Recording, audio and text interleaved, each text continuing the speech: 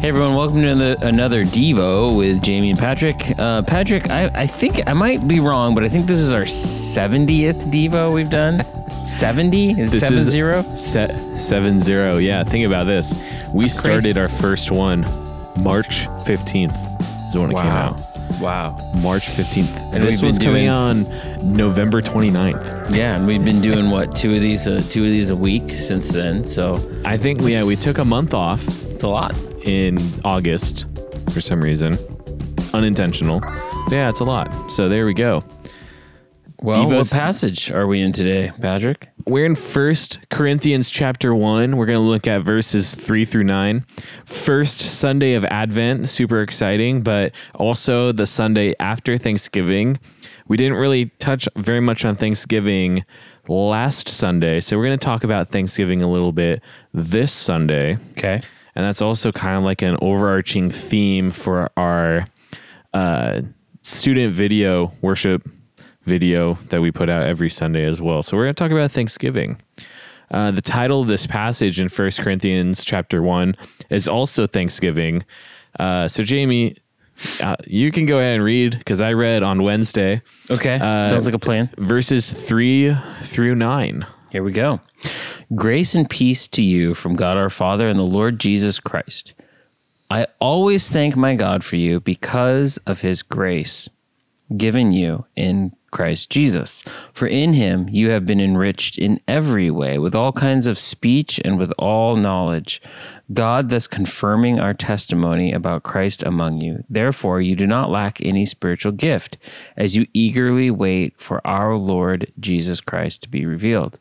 He will also keep you firm to the end so that you will be blameless on the day of our Lord Jesus Christ. God is faithful, who has called you into fellowship with his Son, Jesus Christ, our Lord. The word of the Lord. Thanks be to God. Wow. I do feel like we have discussed this passage in the past. There's some parts of it that stand out to me. I also believe that, and I'm not positive on this one, so if I'm wrong, I'm sorry to our listeners, but I believe that this is the passage that was preached at my wedding. Oh, really? I'm pretty sure. Wow, okay. Yeah, I'm not positive though, but I'd have to look. Well, so last time we did talk about the beginning, kind of the introductory comments in the book of Ephesians, which sounds a lot like this. Some of the language is the same. Oh, okay. Then that's probably what I am. That may be why you're like, this sounds really familiar. Yeah. Same author. It's very familiar to the Ephesians passage.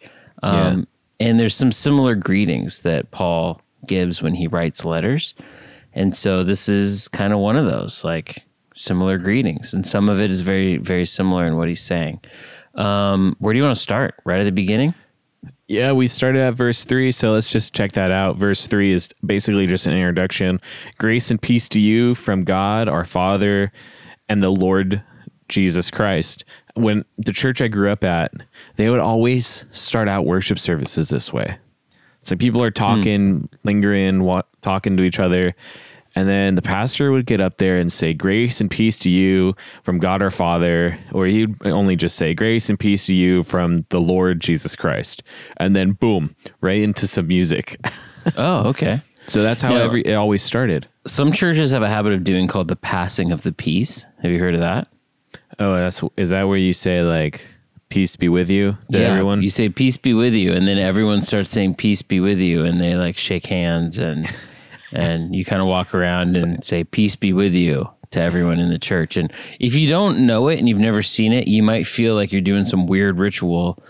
Or you're doing some kind of like a crazy, cultish routine.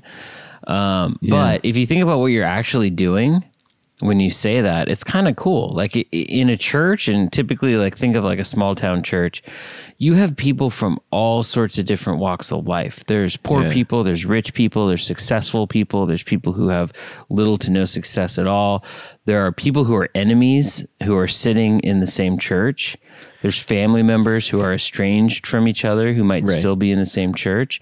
And so when you go and you say, hey, peace of Christ be with you, or you're giving peace to someone else, there's like a cool healing element in that. It's like a good reminder of who we are and who God is. Right.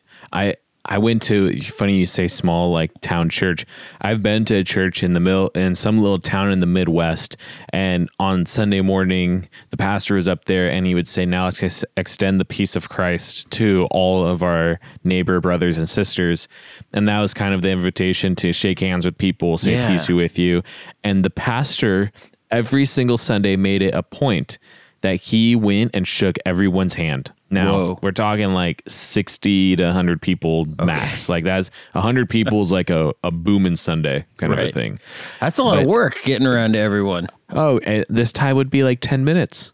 It's like it was a social hour in the middle of a service. And it was cool. The pastor needed to go and extend the peace of Christ to everyone. Yeah. It's like really neat. I've never heard of that before. That's good though. Yeah. All of a sudden, people are lingering and the pastor's in the back row, just kind of making coming around the horn of the seats on the way back up. The other thing I like about this is Paul starts this out, and these are the two, words he uses: grace and peace. And I'm thinking about it, man, that is a pretty cool, 1-2 punch of what you would want from God. Right.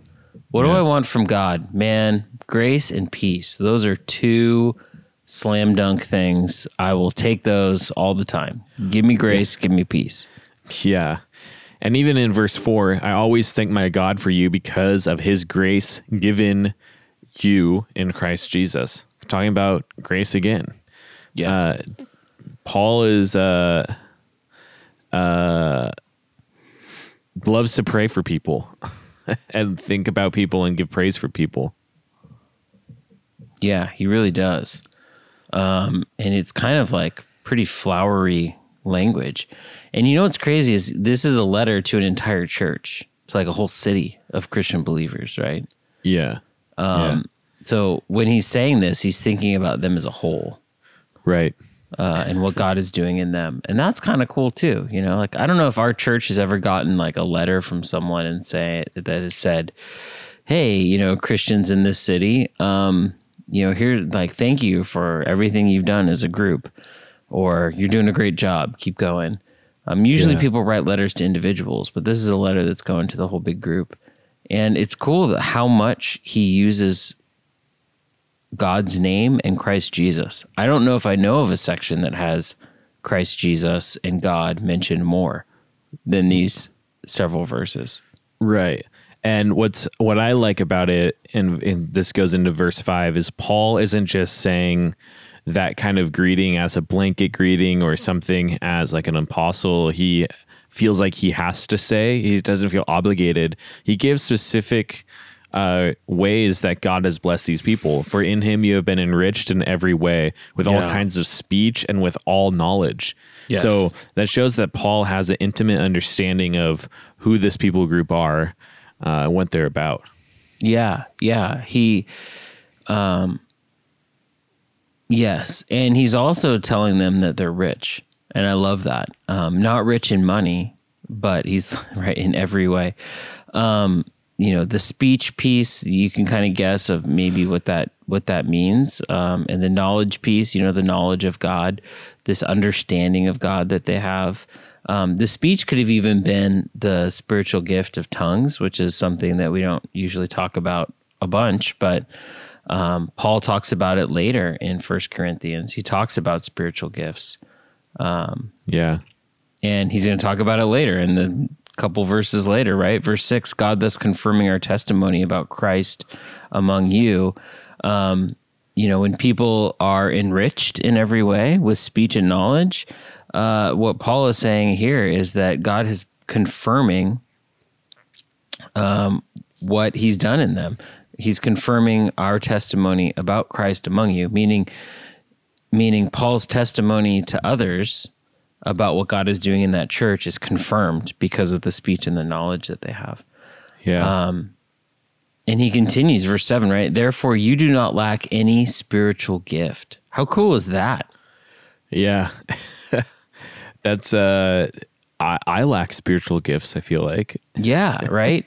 And that's part of the reality of spiritual gifts is, unless you're like one of these apostles or like super apostles like Paul or someone who seems to have a good understanding of every, God works through them in like every single way possible, it seems like, right?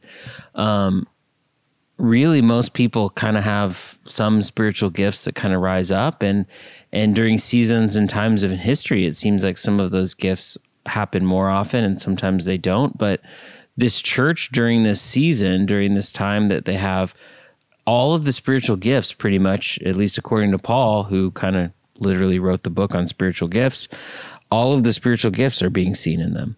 How cool is that? Yeah, super cool. And really, that just kind of shows that one, like I said, Paul knows these people well, but that also they are extremely faithful. Yeah. And what Paul is saying about them is totally true. Yeah. Now, if you read on in the book of 1 Corinthians, the church isn't perfect. Yeah. They're doing some bad stuff. Right. And some of it's really bad stuff, actually. But all that to say, God is working in them. God is moving in them. Because the thing about spiritual gifts is it's not really about like, how holy and perfect we are that God would give us spiritual gifts. It's like God is working through us, and it's all God's power being displayed, which is so cool. And Paul is so grateful for these people. Yeah. Kind of even with all of their mistakes or whatever. And it's cool that they don't lack any of the spiritual gifts, but the spiritual gifts isn't the goal, right? Because it says, as you eagerly wait for our Lord Jesus Christ to be revealed. So they have knowledge, they have speech, they have all the spiritual gifts, but they're still waiting. There's still more. And that is the waiting for Jesus Christ to be revealed, the second coming of Christ. Yeah. And that's something that we are waiting for as a church. We're waiting for Christ to come back. We're waiting for the return of our Savior. Yeah. But at a lot of points in our history and at our time, we've waited. And, I don't know if you remember this, Patrick, but around the year 2000, you may not remember it that much because 2000. How old were you? 7. 7, yeah. When it went from 1999 to 2000, people started getting wacky. Yeah. They thought that the world was going to end. Yeah, they're like, and there was this thing called Y2K, and they thought that computers control everything, and all the computers, there's a little glitch in some of the code, where when it turned the clocks to the year 2000, it wouldn't know what to do, and people, I'm not even making this up. People were telling each other, Christians were telling each other, that we think you should stockpile food. Yeah. You should stockpile ammunition and guns. Yeah. Yeah. Because, that's the Christian thing to do. Get as many guns as you can have. Yeah. And then you should get all that stuff together. And you should wait because, this is probably going to be the second coming of Christ, but you need to be prepared because this glitch. I even remember them saying on the radio that you better watch out because the toilets are going to start to flush backwards. Whoa. Now, by that, what I mean is someone came up with this crazy theory that if the computers that were managing like some of the water and sewer systems like got messed up, your toilets would explode basically. Wow. The sewage would come backwards on you. And this is how crazy. Well, do you know what happened in Y2K? Do you remember? Nothing. Just came and went. Exactly. Guess what happened? Nothing happened. Right. So, and people are always saying like Jesus is coming and it's going to happen like right now. And what the Bible tells us about that is like we should be prepared spiritually for Jesus to be here right now, this minute. But at the same time, Paul in the scriptures does tell us like, hey, like even in Ephesians, like you need to keep working with your hands. Like don't quit your job and say God's going to be here right now. like keep going forward because we don't know. And Jesus even said, no one knows the day or the hour, not even the Son. Just the Father knows when that's going to happen. Right. So the idea is be prepared that Christ is going to come back at any point from a spiritual standpoint, but don't stop moving forward. Don't just be frozen in fear about it. Right. Yeah. And that's what's happening in the church here in 1 Corinthians, right? God is working and moving and all this stuff is happening. But that's not the fullness. The full part of it is this expectation that Jesus is going to come back.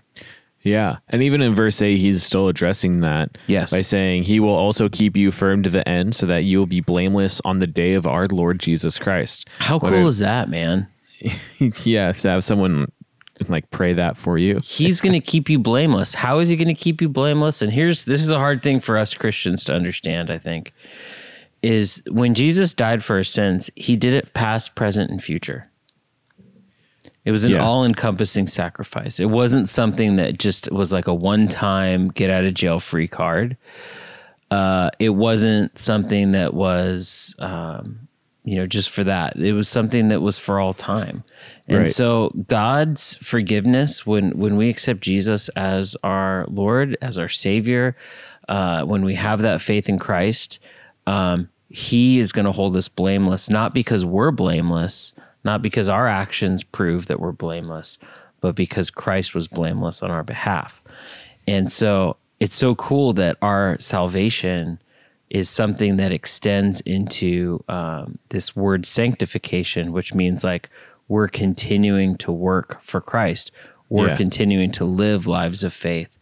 Right. So, and this is where it gets kind of confusing. So some people are like, oh, cool, I can do whatever I want. And that's not it. Because that's not a life of grace. That's not a life of faith. That's a life of selfishness. And I would say if that's kind of like where you're at, if you're like, oh yeah, I accepted Jesus as a kid, but I'm going to party hard and I'm going to be selfish and I'm going to be a jerk and I'm going to do whatever I want. And then at the end, God is going to say like, oh, okay, great. You're blameless. Yeah. That's no way to live. To me, I would even say, I'm not sure you understand faith. I'm not sure you understand grace. God's sacrifice for us was so incredible and so amazing that it really kind of like puts you in a spot where you want to live for God. Like you don't even, your desires start to change. I don't know if that was part of your story at all, Pat, but when God kind of grabbed a hold of me and when I started to really understand how much God loved me and how much God gave up for me and how much God wants to be with me, my desire to do bad things started to change. And it's like, doing selfish things began to not really even be fun anymore. Yeah. Now, I don't want to say that to say, oh yeah, sin isn't fun, because sin's fun. There's like kind of no two ways about it. Right? Yeah. If it wasn't fun, no one would do it. Right. But sometimes when we go and kind of do our own thing and sin, there's an advantage. Like it might feel good for a moment, but that's not what God wants for us.